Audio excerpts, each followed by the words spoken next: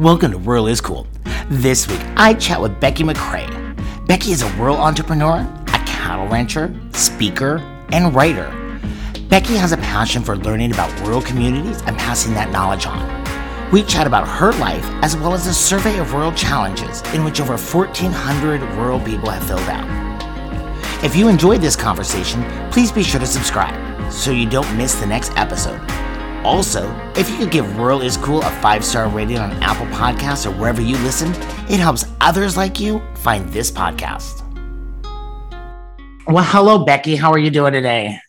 I'm doing just fine. Thank you so much for the invitation. I love the Rural is Cool. That actually started as I dabble in photography, and that was one of the hashtags that I used to get my friends to look at my pictures because I think rural is pretty cool. I use the hashtag small town cool for like 10 years now. So I recommend that we all jump on the rural is cool, the small town cool, and just take advantage of how cool we really are. I am going to steal the small town cool.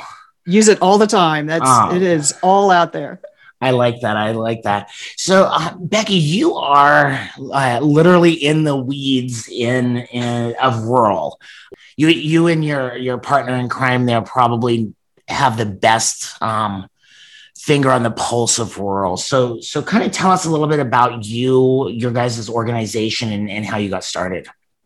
Absolutely. I live in Oklahoma. I'm in rural Northwest Oklahoma in a community called Hopeton, which is about 30 people. We're not a town. We're unincorporated. I have wheat fields on 2 sides. I know you said you can sympathize because you have corn on 3 sides. Yeah. So we're just like 2 little rows of houses right up on each side of the street. And I've been an entrepreneur since about junior high school. And I've been in rural communities for most of my life. And Deb Brown, who is in Iowa, was working as a small town chamber of commerce director. And I had known her online for several years. And I said, we should do something for small towns together. And she said, well, what would we do? And so we started making up things that we could do that would work for small towns. And we tried experiments.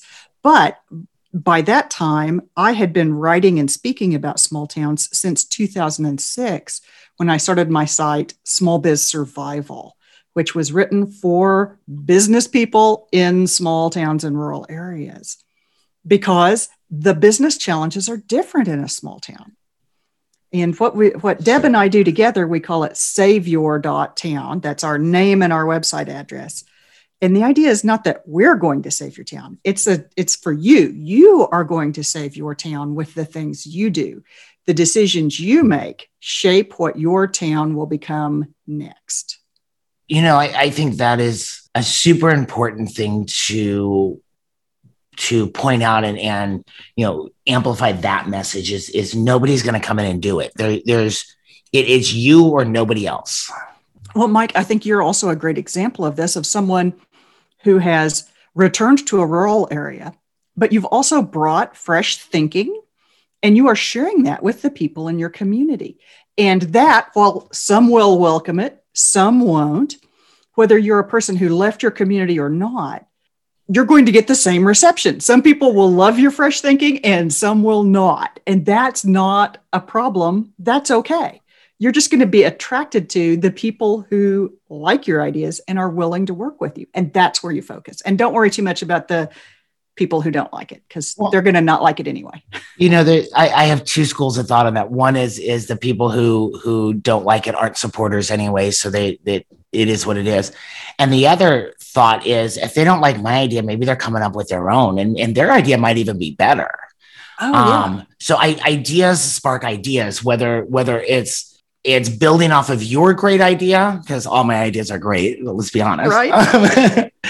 Whether it's building off of the great idea I come up with, or it's coming up with an idea to protest my idea, it all stimulates the saving, the building, the making our communities better. We're all creating our communities each day by the things that we choose to do. So when we choose to take our lunch and go sit down outside downtown and enjoy lunch with a friend, that's making our town one kind of community. And then if we get in the car and drive through downtown at 35 miles an hour and go eat at the chain store out by the main road, then we're making our community a different kind of community. And on different days, we're going to do different things. So it's this constant crowdsourcing of what our community is going to become. It used to be all very top down, and there were a few guys in the back room who decided for everybody. And now we're all crowdsourcing it together. It's interesting where I live. We recently had 3 schools, 3 neighboring towns who, when I was a kid, were rivals, consolidated into one school district. So now it's not just supporting our town, it's supporting our little, we're going to call it a metro area just to be fun, to support our whole area. So it's, you might eat out one week in your town, but then you want to make sure that the other 2 towns get business. So you kind of share the love around it. It's a really neat, and I think kind of unique rural perspective. So I'm going to give you some new terminology to go with that. There's micropolitan communities, which are, this is an actual definition from the US government. The Office of Management and Budget says that if a community is above 10,000 and below 50,000, then it's a micropolitan. Okay, so 10,000 is huge to you and me. Right. So then we have other communities. If you are 10,000 and down to about 1,000, we're going to call those nanopolitans, because that'll be right under micro. We're going to go to nano. So nanopolitans it's over 1,000, but under 10. So that covers quite a bit of territory. And then we get to the actual small towns. And these are your picopolitan towns. And they are 1,000 and under. Now, nanopolitan and picopolitan do not have official government definitions. But I felt like we should go ahead and apply a term so that we would have that phrase, so that when you say, well, in our little picopolitan joint area here, we have the greater picopolitan area covering our 3 communities. Together, we add up to a nanopolitan, right? So it just gives some additional depth of meaning so that we're not all just like, oh, well, you're just rural because you're under 50,000. I really like that, breaking it down, because a lot of people don't understand that the federal definition of rural is 50,000 people. When you go for a rural workforce housing grant, our community of 500 people is competing with that same community of 49,000 people. And boy, doesn't that seem fair. And I tell you what, every different agency in the government has its own definitions. For census, sometimes they break it by 2,500 and says anything under 2,500 is just rural. And I'm like, a town of 1,000 people isn't really rural to me. It's at least a picopolitan because, and it's probably a nanopolitan because they're over 1,000. They are a politan at that point. So I'm acknowledging we all have politan status once we start gathering at least, we'll say 30 because that's my town, 30 people.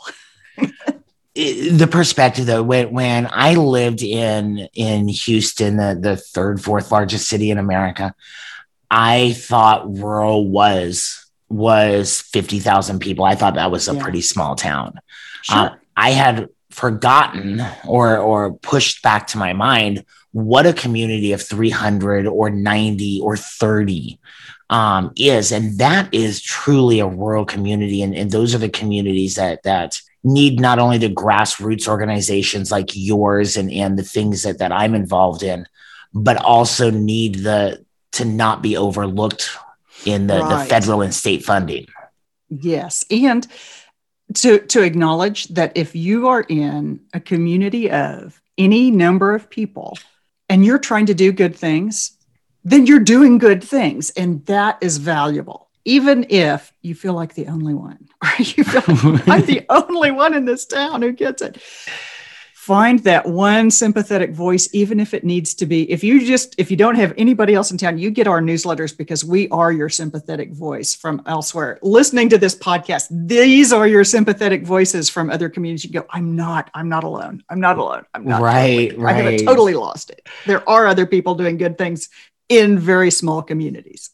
For as much as the word media gets a bad rap these days, this form of media is one that has helped me stay connected with some of my ideas and making sure that I'm a little bit in check. Some of the podcasts I listen to and the online articles and things that I read to make sure that I'm not trying to become a city in my tiny little small town.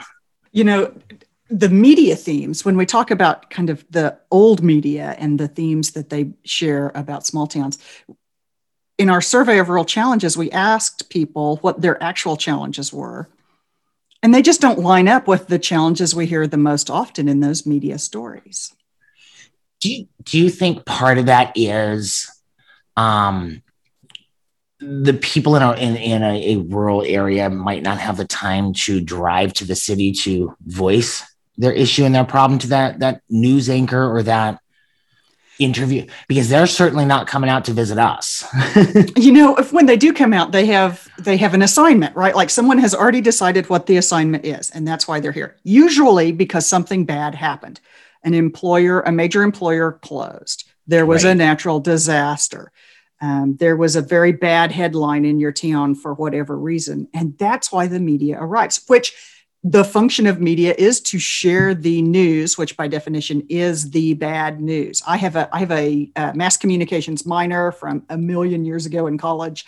And I know that this, the list of what makes something newsworthy includes factors that means that when you show up with your assignment in a town, you're not going to dig into what's really great about living here. It just doesn't work that way. So, how many stories have we had about rural people's national politics? Well, when we asked them what their challenges and assets were, nobody mentioned national politics. How many stories about poverty and crime and drug abuse and opioid challenges have we had? And yet when we ask people what are their challenges, those are some of the least selected challenges. They rank among the lowest. So it's really fascinating because that's the story that dominates in media coverage by design, and yet it does not match our reality as rural people. Back in the old days, news was pure facts and it was delivered by the 3 or 4 major networks that were considered reliable news. And now, anybody can create a network, anybody can call themselves news, when most of it's entertainment. And I think that there's a very distinct difference between a journalist and a news anchor that is an entertainer. Yeah. And they, like you said, they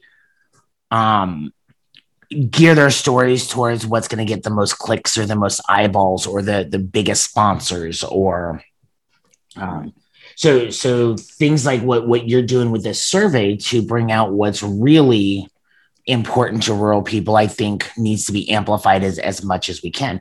Why don't you tell us a little bit about the survey, how it started, and where it's going? Absolutely. I told you that I write for a site called smallbizsurvival.com. And that's a site I started in 2006 to talk about what are the challenges for rural businesses.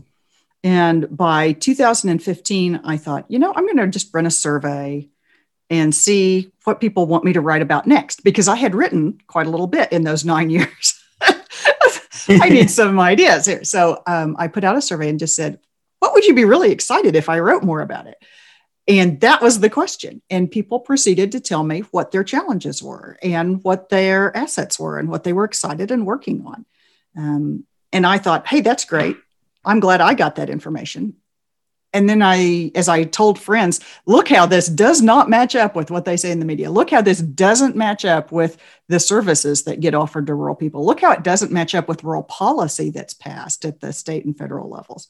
People said, you have to release the survey results. So suddenly it became a public survey, releasing just the top 5 challenges and some quotes that were not identifiable to people.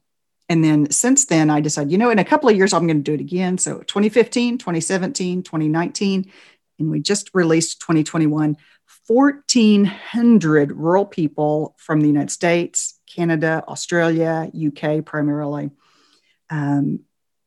answered and told us what their challenges were, what their assets were, and what they most wanted help with.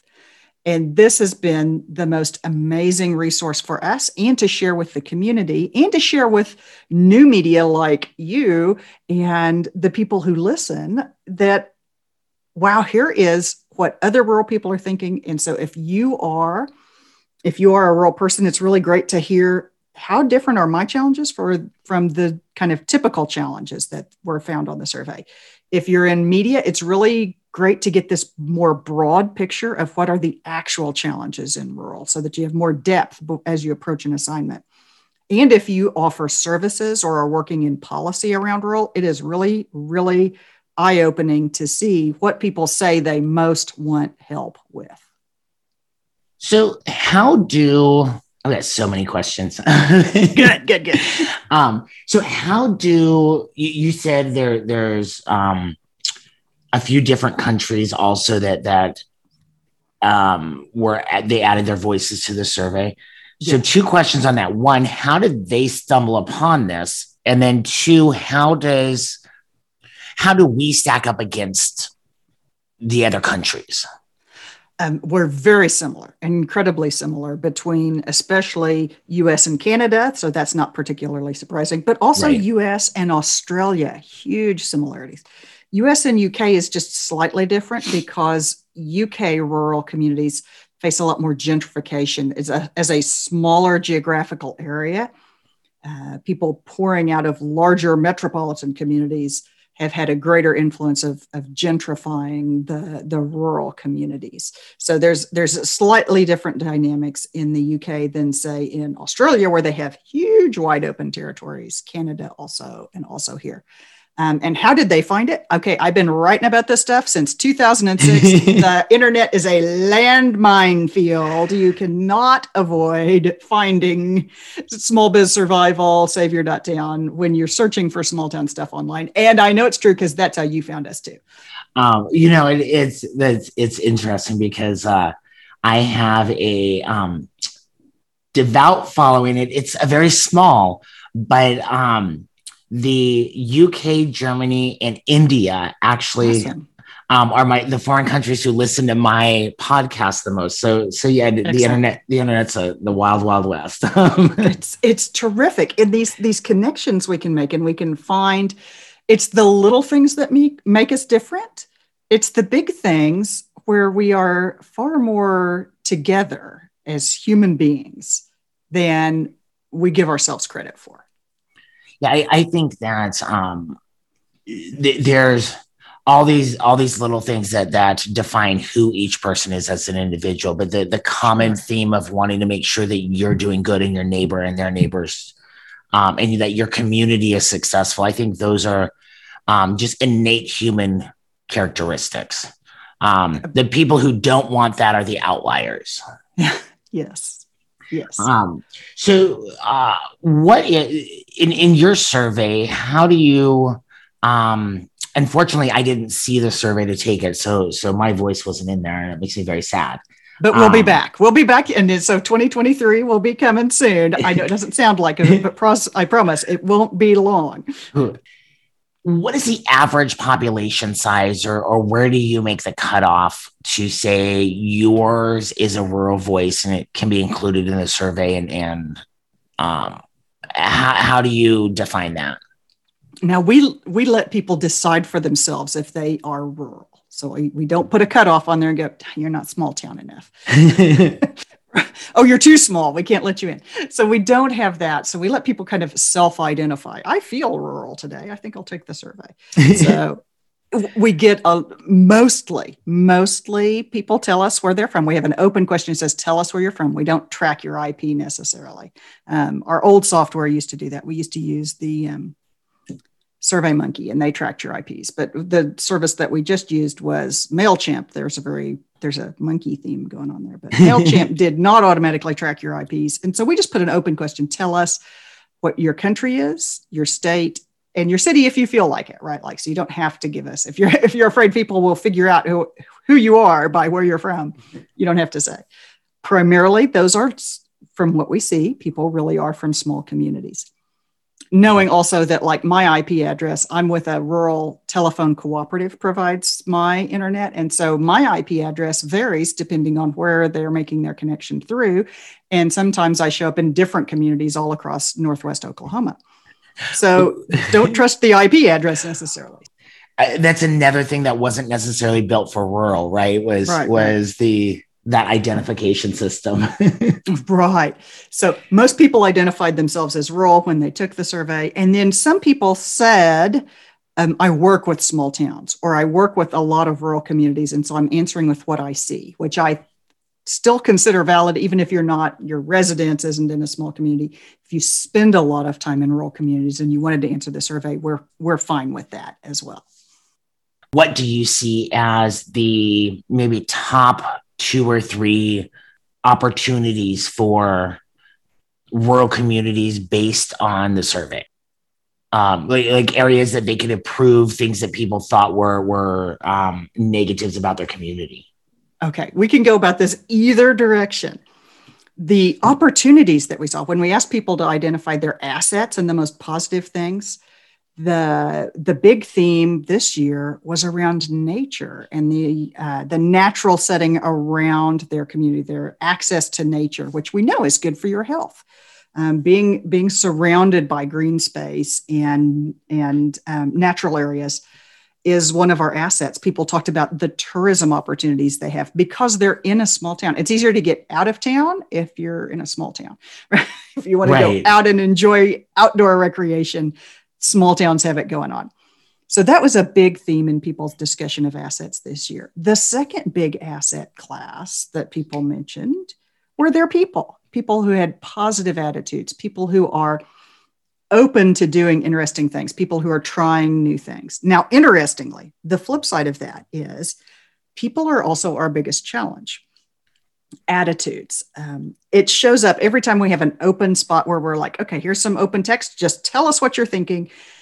Immediately we hear about conflict and apathy and resistance to new ideas. And I'm beating my head against a brick wall. And oh my gosh, this resistance to change, they're driving me crazy, right? That comes up almost immediately. And so this is clearly the biggest attitude challenge. So people are our biggest asset and also our biggest challenge.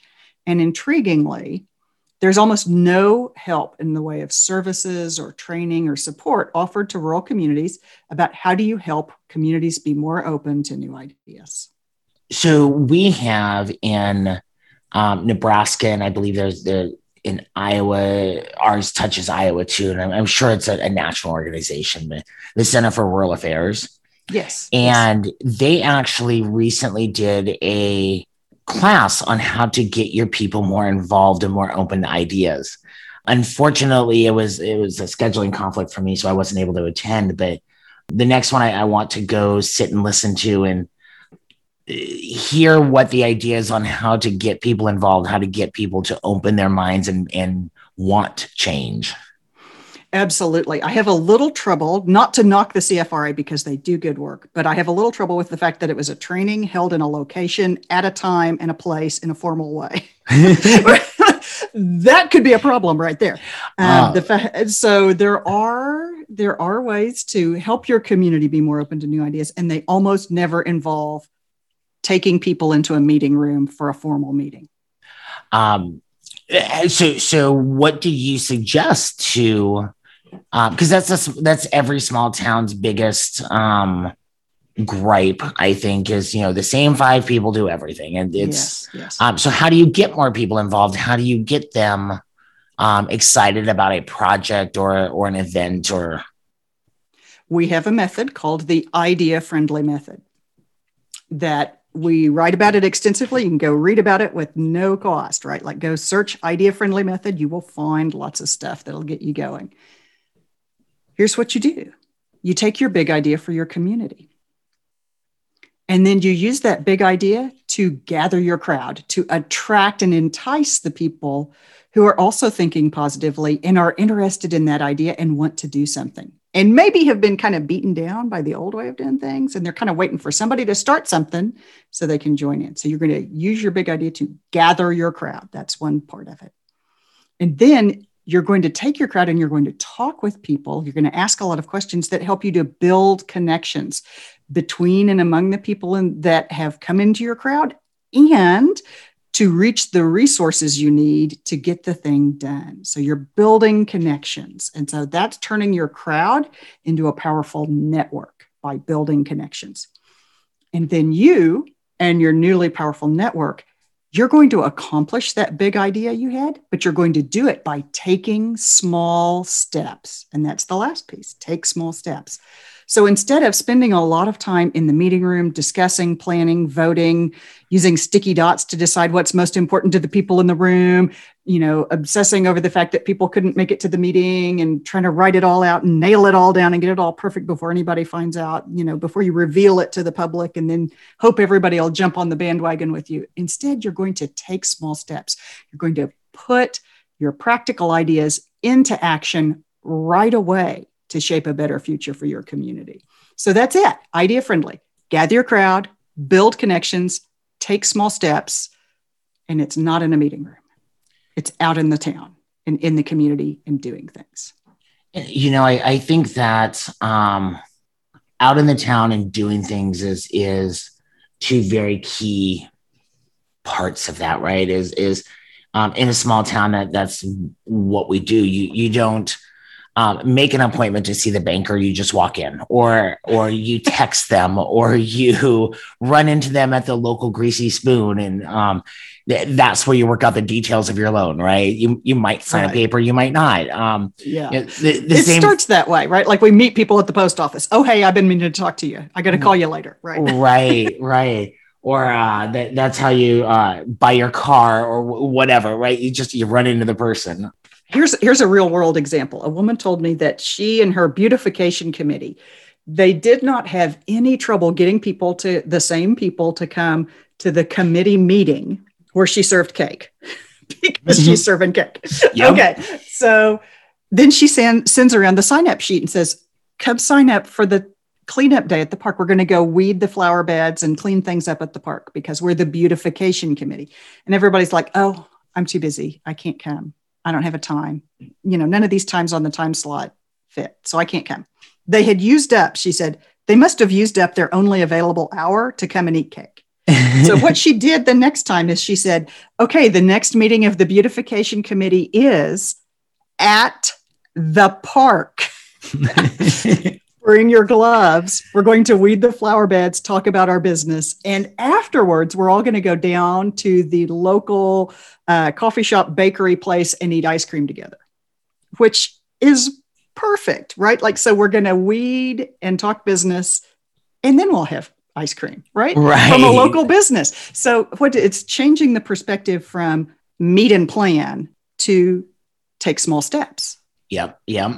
I read it in an article, and this is something that I try to do. I fail most of the time, but and it falls right in line with this is don't ask for that big commitment. Ask for small commitments. Can you do this on this date?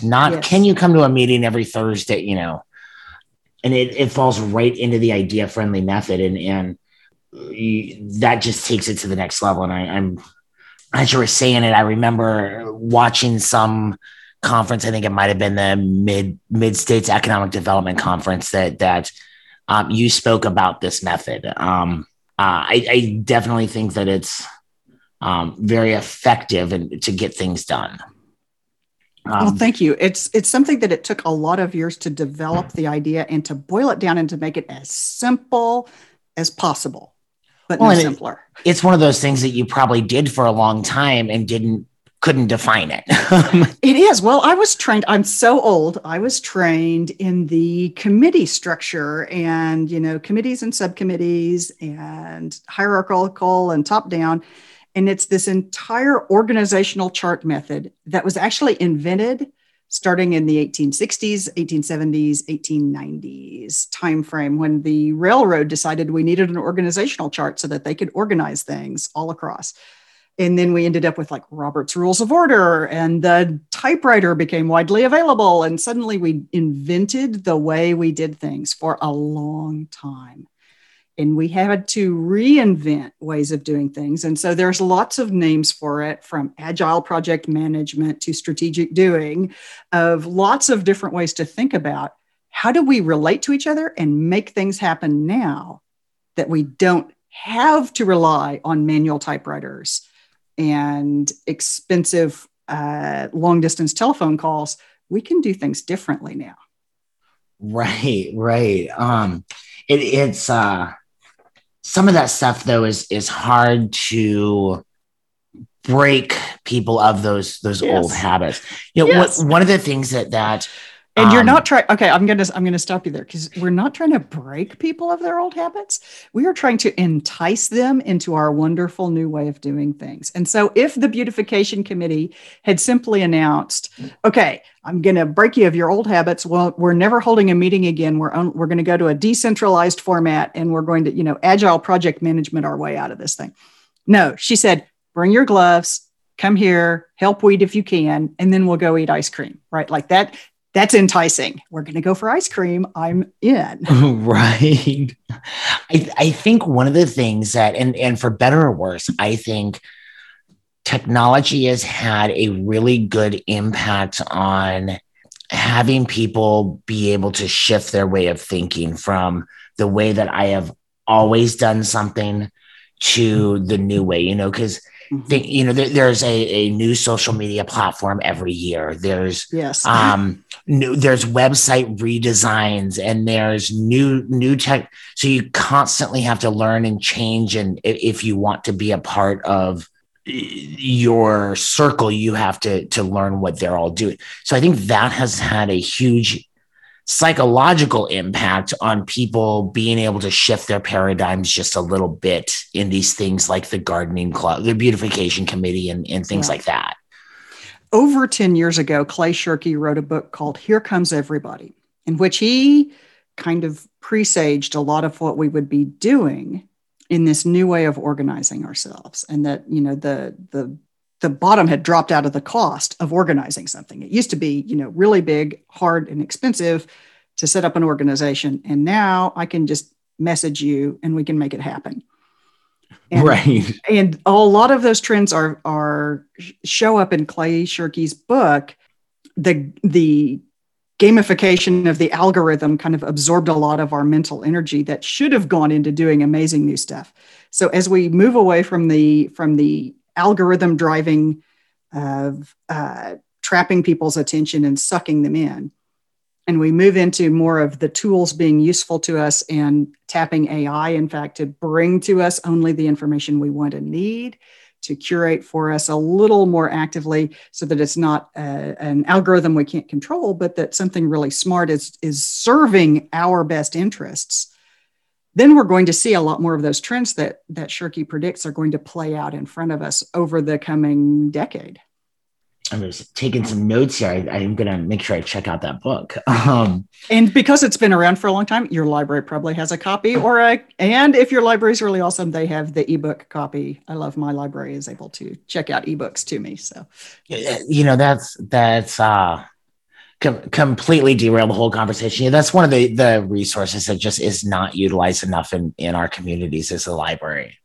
And our libraries are reinventing themselves. They're becoming centers for entrepreneurship. They provide social services. In the past year, we've learned how many libraries are actually central to distributing food in communities. So libraries are far from losing their relevance, but they are being reinvented in a way that most of us have not noticed and appreciated the amazing things that are going on in libraries today. I agree 100%. Our local libraries here have the summer reading programs and the after school programs, and the quilt club meets at the library, and there's just so many uses that aren't just books anymore. That I hope that all of the libraries across the country are standing up and yelling about all these things they do besides just books. We have to, because, in our small towns, unless we're the ones using the library, we don't realize how things are changing. I used to go in before the pandemic, a colleague of mine that locally, we would go sit down at the library, and it was like mini co-working. She and I would sit there with our laptops and work on stuff. And in one day, somebody was there to ask questions about genealogy and local resources. There was a job seeker using a computer to apply for jobs. There were kids that had come in to do some research on something else. And I don't even remember what else. And we're doing co-working, right? Like, so the library serves as a hub in the community. And it's something that if you haven't been watching for it, you've missed the change. Right. And there's also books. And there's books and ebooks. Bless them for the ebooks and the magazine checkout. Digital magazines on my iPad. Yes, please. Overdrive is one of those little hidden gems that if you're not part of the library, you don't, you're like, oh, well, I only read ebooks. Well, go to your library. They have it. Audiobooks, they have it, and it's all free. If you check it right out, your library will be happy to support you. Yep. So we talked a little bit about the survey. I want to talk just a little bit more. I know your time's valuable, so I don't want to take up your whole afternoon. I have to get to the post office before the window closes. So of the takeaways on this survey, one of my passion projects is rural internet, rural broadband. Yes. And I should redefine that as rural high-speed reliable internet. Yes, get the qualifiers in there, please. Yes. Because there's a difference between internet, there's a difference between broadband definitions and high-speed reliable internet. Affordable would be nice. So on your survey, what did people say about the internet? Surprisingly enough, internet did not rank highly on the number of challenges. And we do list it as an opportunity, as a thing they can choose.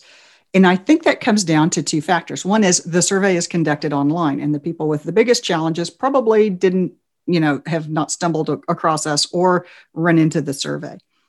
The second thing about that is people tend to either like their internet service, it's okay, right? It's good enough, or they feel helpless about their internet service. Not everybody's like you, Mike. Not everybody's going to get on the phone and talk to 300 people in order to get them to drag fiber to their house.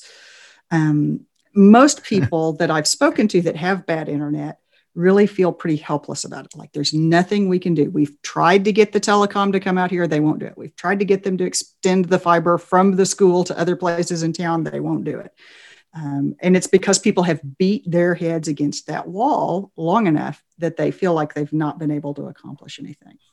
And also because, of course, different states have differing regulations of who can and cannot provide internet service and whether competition is allowed. And so it's all this complicated, messy stuff. But there are, in speaking with people specifically about internet challenges, I've heard the usuals of, the internet comes one pole away from my house and there it stops, right? Yep. I'm on dial-up because the internet is right there and I cannot have it, right? So I hear about those. One person who lives within the boundaries of the metropolitan Oklahoma City area, but in a rural section of that boundary, who across the street is the affluent zip code. And on his side of the street is the less affluent zip code with the more diverse population. Affluent zip code, everyone has great high-speed internet.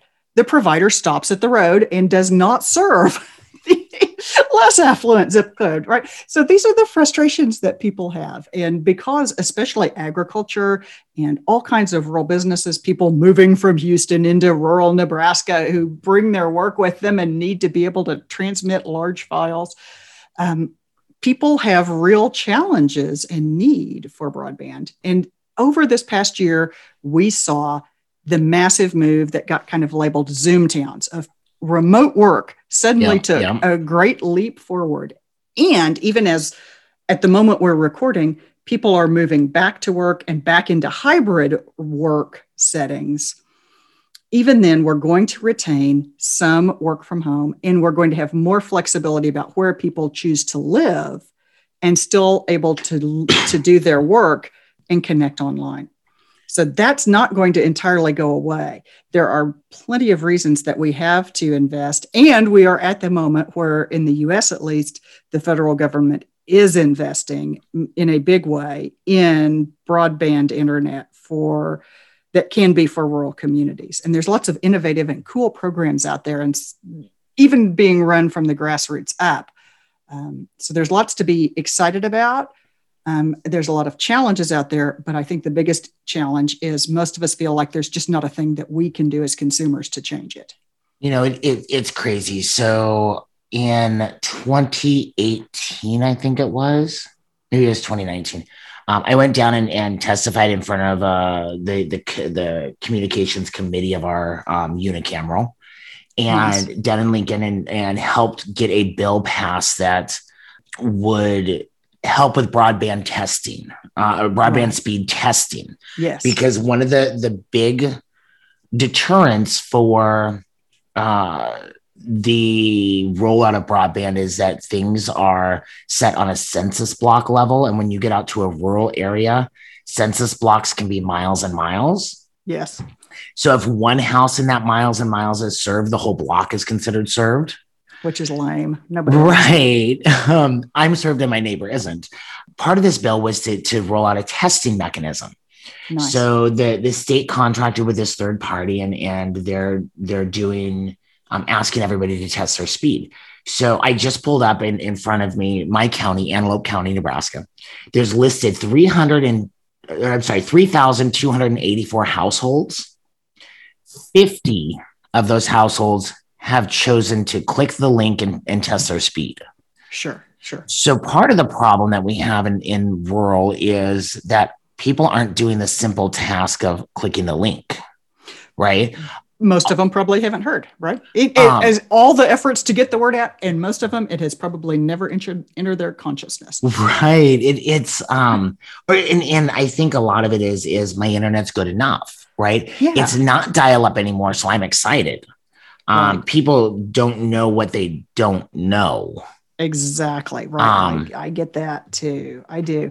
I think that there's an issue with not just people are kind of satisfied with what they have, but that they haven't had the opportunity to try anything larger and are not aware of what they could be accomplishing if they had better service. Right.